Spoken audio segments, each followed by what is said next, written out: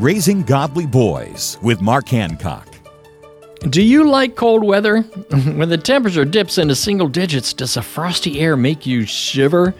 Regardless of whether or not you like cold weather, make sure your relationship with your son is anything but frosty. At times, your son will annoy you, causing an icy chill to develop between you. When he doesn't obey your instructions, the bitter cold of irritation may blow in. Don't let chilly words or frigid actions freeze the love you feel for your son. Even during challenges and frustrations, love will thaw even the coldest of hearts and bring warmth and life to your relationship. If you need a little help and encouragement, check out Trail Life USA. We have a bunch of fun and exciting programs that are helping boys grow into godly men. For more information, visit Trail Life USA or RaisingGodlyBoys.com. Find free resources to help you at RaisingGodlyBoys.com. RaisingGodlyBoys.com.